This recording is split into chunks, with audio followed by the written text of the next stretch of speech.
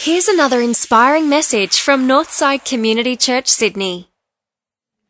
Hey, quick straw poll. Who drove here tonight? Who was blessed to drive here? Keep your hand up if you thought about your engine when you're on the way here. Yeah, a few of you. Depends on what sort of car you drive. I can see Nathan up there. I know what car you drive, mate. No wonder you're thinking about it. And that's the whole point, isn't it? The whole point is if the engine's working, life is working. Am I right, Nath? If the engine is right, then all of life seems right. And look, let me put it to you another way. Here's a question.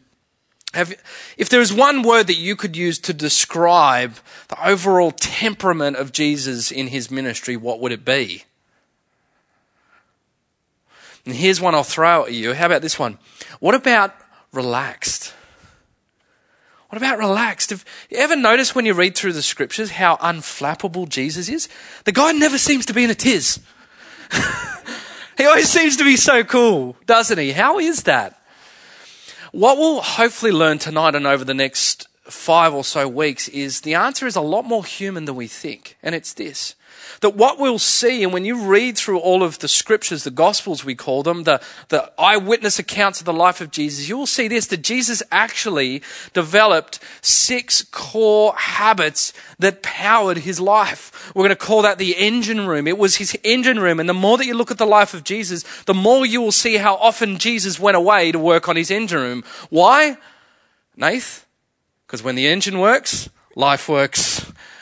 When the engine works, life works. And we see in the life of Jesus that when his engine room worked, man, he cut through his circumstances like a hot knife cuts through butter. Didn't he? Would you like that sort of life? I want that sort of life. I want that life that he had of power, but of poise regardless of the circumstances. And the great promise that we will see in the next couple of weeks, that if we begin to develop these habits, which we can into our life, then we can live that same unflappable life that Jesus lived as well. So tonight, here's where we're going to go. We're going to look at the most fundamental of these. I mean, if you don't get this one, I'm almost going to dare to say that if you don't get what we're about to talk to tonight, there's no point turning up for the next 5 weeks. Don't take that literally, by the way. Okay. But the whole point is you've got to get this one tonight, this one habit tonight if you're going to get the rest of it. If you don't get this, there's almost no point to the rest. Want to know what it is? Want to know what the first habit, the fundamental habit that Jesus had built in his engine room? It's this. Jesus had a habit of Holy Spirit dependence. Jesus had a form of guidance that was outside of himself. Now, there is no more relevant topic than this in this day and age, right? I was at this facilitation course with this guy on communication, and he was talking about the ways that he's working with more and more people at executive level. And he explained this dynamic. I don't know if you've discovered it as well, but he said this. Do you ever find that every person in an organization thinks that the person above them knows what they're doing? And then, maybe you've been like this, when you get into the position of where that person was, you realize you don't know anything at all. And the further you go up the chain, this guy's working with CEOs, the further you get up the chain, he came to realize that he discovered that the CEOs don't know what they're doing. I mean, the CEOs are looking at the numbers, the CEOs are looking at what the market's doing, but the market doesn't know what the market's doing, right? All too often, people become aware of the fragility and the limits of human wisdom. And so we see in Jesus, and Jesus is the head of our organization, right? My little guy, Zach, he always tells me that Jesus is the boss of the church, not you, Daddy. And so if you get up the list, what you'll probably find, like Mikey, you'd know as a team member, Sam sort of doesn't quite know what he's doing. And we go up the list and we wonder, well, how did Jesus know what he was doing? I was thinking about this when I was over in Israel, because I'm thinking, this guy changed the world from this backwater town that's in the middle of nowhere, the Sea of Galilee. There's still nothing there. How did he change the world? How did he do what he did? And the thought that hit me was this. I'm thinking the one person that I want to meet when I get to heaven is this guy. I want to meet Jesus' rabbi. Right? I want Who mentored this guy? Who discipled Jesus? Who helped him discover the wisdom of God? Who taught him how to pray? Who mentored Jesus? I want to meet Jesus as rabbi. Have you ever thought about that? Maybe you haven't. That's okay, because I never used to think like that, because I think when we think of the life and the leadership of Jesus, we think that it all just happened in a vacuum. Or more importantly, I think most of us in our generation think like this. We think Jesus just got all of the wisdom of God downloaded into the back of his head like the Matrix. You know, there it was. Oh. What we come to realize is when you read scriptures like, where is it here? John chapter 5, verse 16, Jesus says, "Very truly I tell you, the Son can do nothing by himself. He can only do what he sees the Father doing." How did Jesus see what the Father was doing? Jesus habitually depended on the Holy Spirit. Look at this. He was conceived by the Spirit, Luke 1. He was anointed by the Spirit, Luke 4. He was filled with the Spirit, John 3. He was led by the Spirit. He was rejoiced in the Spirit, Luke 10. Now, look, I'm rattling off scripture not to try and impress you, but because I want you to get this one thing. That Jesus did not dip into his divinity in order to live out his humanity. He didn't play the God card. He didn't just sort of have some special little phone line to God. He didn't dip into his divinity to live out his humanity. Gerald Hawthorne, in his book, The Presence and the Power, the Significance of the Holy Spirit in the Life of Jesus, he says this: Jesus was truly the eternal God of very God. But when he came down from yonder heights of glory, he voluntarily suspended the direct operation of his own independent power and became dependent on the Holy Spirit. I love this bit. He took his place side by side with us, heeding equally with the humblest of disciples the power and the guidance of God through the Holy Spirit. You know what that means for you? What it means for you is that the resources that were available to Jesus and all the amazing stuff that he did in his ministry and his life, the same resources that were available to Jesus are the same resources that are available to you this week. The same stuff, the same external guidance through the Holy Spirit. So if all of that is available to him and it's available to you, God has given that. That's what John 16 we're going to see gives us in the Holy Spirit. It means the only variable is this. The only variable is whether or not you will build this Holy Spirit dependence into your life as a habit. Right? How do we do that? Because look, lots of people ask, well, how does the Holy Spirit work? I mean, I've heard this stuff. I don't know, do you get zapped? Do you fall over? Does he speak words like the voice of God? And you know what? All of that is true to some extent. That can be expressions of the way that the Holy Spirit does work. You can hear the audible voice of God. You can feel the power and the presence of the Spirit. People can fall over. People can do all sorts of different things. You're talking about the lifeline of God here. God can do anything. But what does it mean to have a Holy Spirit dependence as a habit in your life? I'm going to give you 3 micro habits, okay, to help you build the big habit. Here's the micro habits. Here's the how. Here's the first one. You ready? These are a bit like university, by the way. It's night service, so a few of you from uni, you would get this, speaking your language. All right? 101, 201, 301. 101, the base level subjects. And so all of these things, don't attempt 301 unless you've done 101. Okay? Micro habit 101 is this. It is to will to do the will of God. Jesus says here in John 16, he says, verse 12, I have much to say to you, but too much for you to bear right now, more than you can now bear. What he's saying here is, you guys, disciples, you're still babes. What he's actually saying, in other words, is, if you were to know the call of God on your life and what he is going to call you to do, if you knew that right now, it would crush you. You haven't built the capacity, as much as your heart will want to, you haven't built the capacity to do his will. Now, what do we do with that? On one hand, I find that encouraging because I don't know about you, but I have moments where I don't do the will of God and I'm one of the pastors And there was this guy, Paul, in the Bible. He's one of the biggest characters. He said, the things I want to do, I don't do, and the things I am doing, I don't want to do. Anyone ever felt like that? All right, be encouraged tonight. Paul felt like that. And he was a superstar. What it means is even when you can't do the will of God, Dallas Willard, a Christian philosopher, says this. He says, even if you feel that you can't do the will of God, the one thing that you can do is to will to do the will of God. To want to do, to desire the desires of God. In other words, get this, your first freedom is where you allow your thoughts to dwell. That's your first freedom. And where the Holy Spirit spoke to me, it wasn't an audible voice, it's just, I got it. I suddenly realized I felt convicted by this. Holy Spirit said to me this week, he said, Sam, what would your life be like if you spent as much time scanning through your digital Bible on your phone as you do scanning through Facebook, Instagram, and your email? Ow. Now what is that? That's the Holy Spirit, 101, helping me to will to the will of God. Now let me ground this, to put it a bit more practically. I'll use one of my favourite sayings from our previous senior pastor, Graham Agnew, who's speaking in October with us. He would say this, and it just sums it up so perfectly. Graham used to work like this. He would wake up and he would say this, Lord, I know you're at work. What are you up to today? I want to be a part of it. You know what that is? That's willing to do the will of God. So, 101, just wake up. Lord, what are you up to? Can I be a part of it?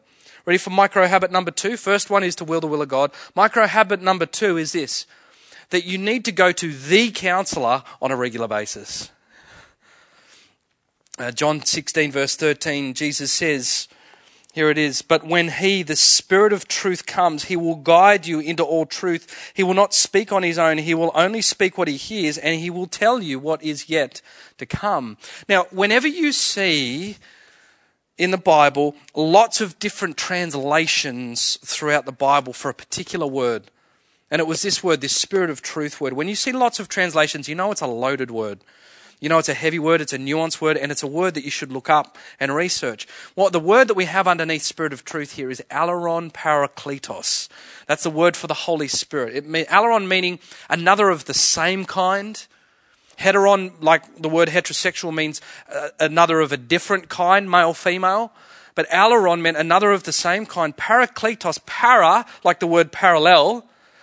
So to come alongside, parallel, and kaleo, to call out. So what Jesus is trying to describe is this Spirit of God is a person that comes alongside you, comes alongside you and calls you out. And so what you have here is you have all sorts of different words. Friend, a friend does that. You have Spirit of truth, guide, advocate. A legal advocate does that we read in John 16. But here's the word that I love the most, counsellor. Counsellor, because what do counsellors do? Here's what I've found from my own experience what counsellors do. You pay counsellors lots of money per hour to ask you lots of questions so you come to understand what you already knew in the first place. I mean, isn't that how they work? Got any counsellors in the room? Like whenever I've come out of a counsellor, there's $90 for a session at least. I'm thinking, at least give me some bullet points. At least give me a flow chart. At least give me an infographic. You know, just don't sit there and ask me questions. I already know that. That's why I'm coming to you. What's a counsellor doing? They're guiding you into truth. And a counsellor is not necessarily giving you new information. A counsellor is giving information that you already knew, but here's what they're doing. They're making it real to you. And friends do that in the same way, don't they? Have you ever been with friends? Think of an example like this. Have you ever been dirty with a friend in your friend circle because they've annoyed you, if they've done something to hurt you, and you're really dirty at them and you keep holding the grudge, and then you have that other friend, the peacekeeping friend, maybe you're one of those friends, that comes alongside you, sounds like parakaleo, and they call you out. And they say, look, don't be like that. You know, Jenny just meant that it was a really good haircut. She didn't, that was not, right? She was just an innocent comment. They go, lighten up, and you go, yeah. I say, yeah. What are they doing? They're guiding you into truth in the most simplest of ways. They're coming alongside you and guiding you into truth. And so that's what this counselor does. This is the work of the Holy Spirit, is to come and guide you into truth. And practically, here's how it works. Doubts are a classic way that the Holy Spirit works with you. Remember, we've said that doubts are simply when your experience in life causes your heart to feel different from what your mind knows to be true. I don't know if you've found this, but the Holy Spirit, when he works in my life, comes in and says, come on, Sam, I know you feel that way, but that's not how it is. That's not reality. God's not like that. You know this. The role of the Holy Spirit is to take information that you already know and make it real to you. When it comes to sin, we've just preached a series on sin. Sin is not good deeds versus bad deeds. Sin is a human being's almost infinite capacity to not know a truth that they really do know because that truth is too inconvenient or painful. And so when this passage says, the role of the Holy Spirit is to convict the world of their sin, it's the role of the Holy Spirit is not to be some voice that says, you're doing this and you're doing this and you're doing this. The Holy Spirit comes in and says, you know that you know. You ever felt that? You know that you know. You know that this is not in line with God's desire for your life. What are you doing? And then it leads you to the next step. That's 201. I hate when I get to that point because this takes you to 301. And this is the tricky one. Don't attempt this, like gymnastics, isn't it? Don't attempt until you get to this point. Here's the third one. You step out in obedience in line with the Holy Spirit.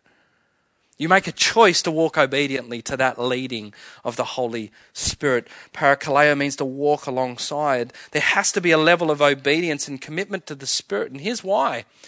There is nothing ever in the Bible or said by Jesus or modeled by Jesus that is there just to be known intellectually.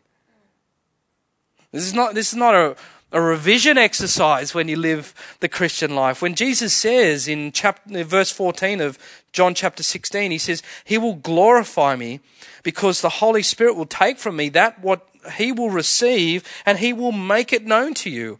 He's not talking about the matrix here. When Jesus talks about knowledge, he talks about this. Biblical knowledge, get this definition right, is this. Biblical knowledge is always understanding, head knowledge, plus experience that's been put through the blender of obedience. Want me to say that again?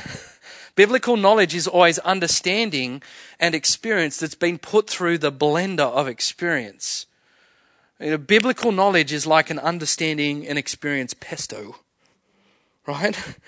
In other words, it's a combination of the two.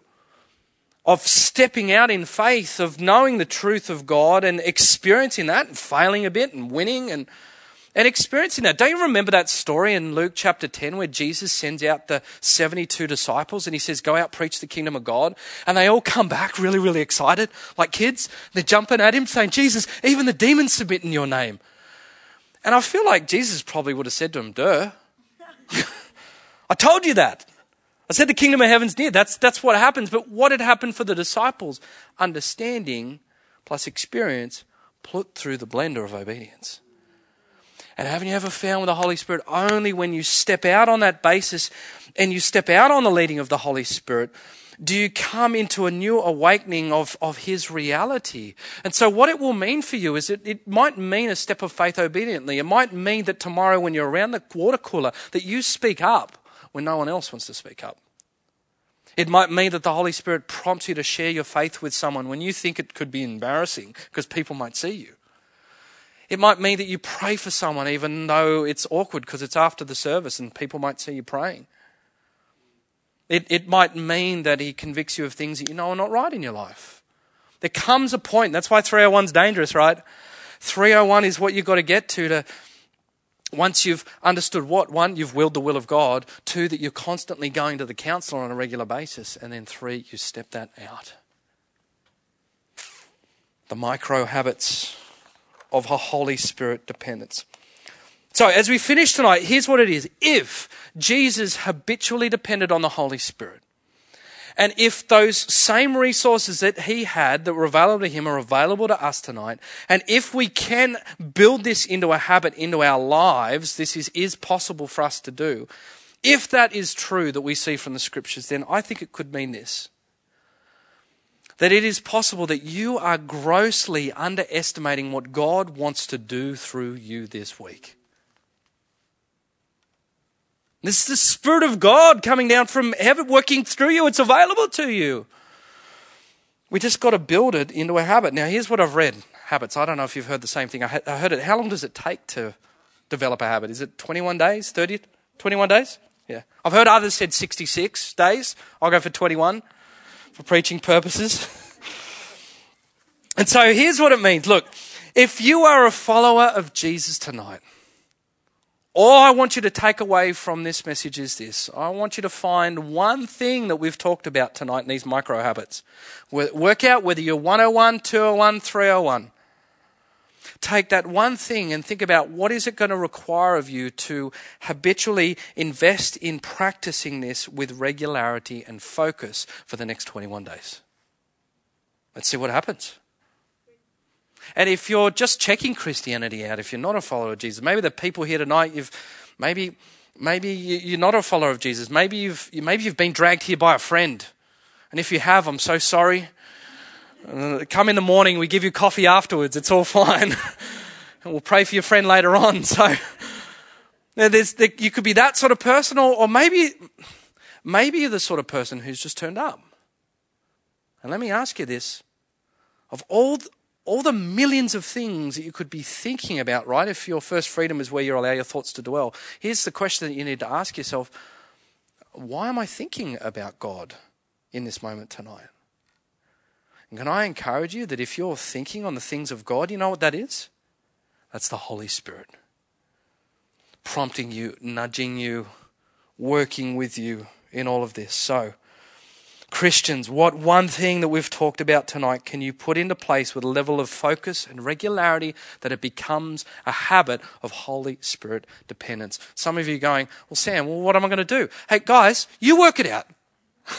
I'm not going to tell you what that's going to mean for you. You've got to work it out. You could tape verses to your ceiling. You could do your devotional of a morning instead of the evening. Whole heap of different things. I'm not going to tell you, and here's why. Because for the last 20 minutes or so, we've all been sitting in the waiting room. If your life is anything like mine, I've come to realize this week, I don't go to the counselor anywhere near enough. As we finish up this evening, it's like the big door is opened. The Holy Spirit's walked out and he says, here, I'm ready to see you now. So we come to a time of ministry. Don't get it from me. Do business with him. He will take what is Jesus and make it known to you. Let's pray. Well, thanks for tuning in. If you'd like to find out more about Northside, visit northsidechurch.org.au.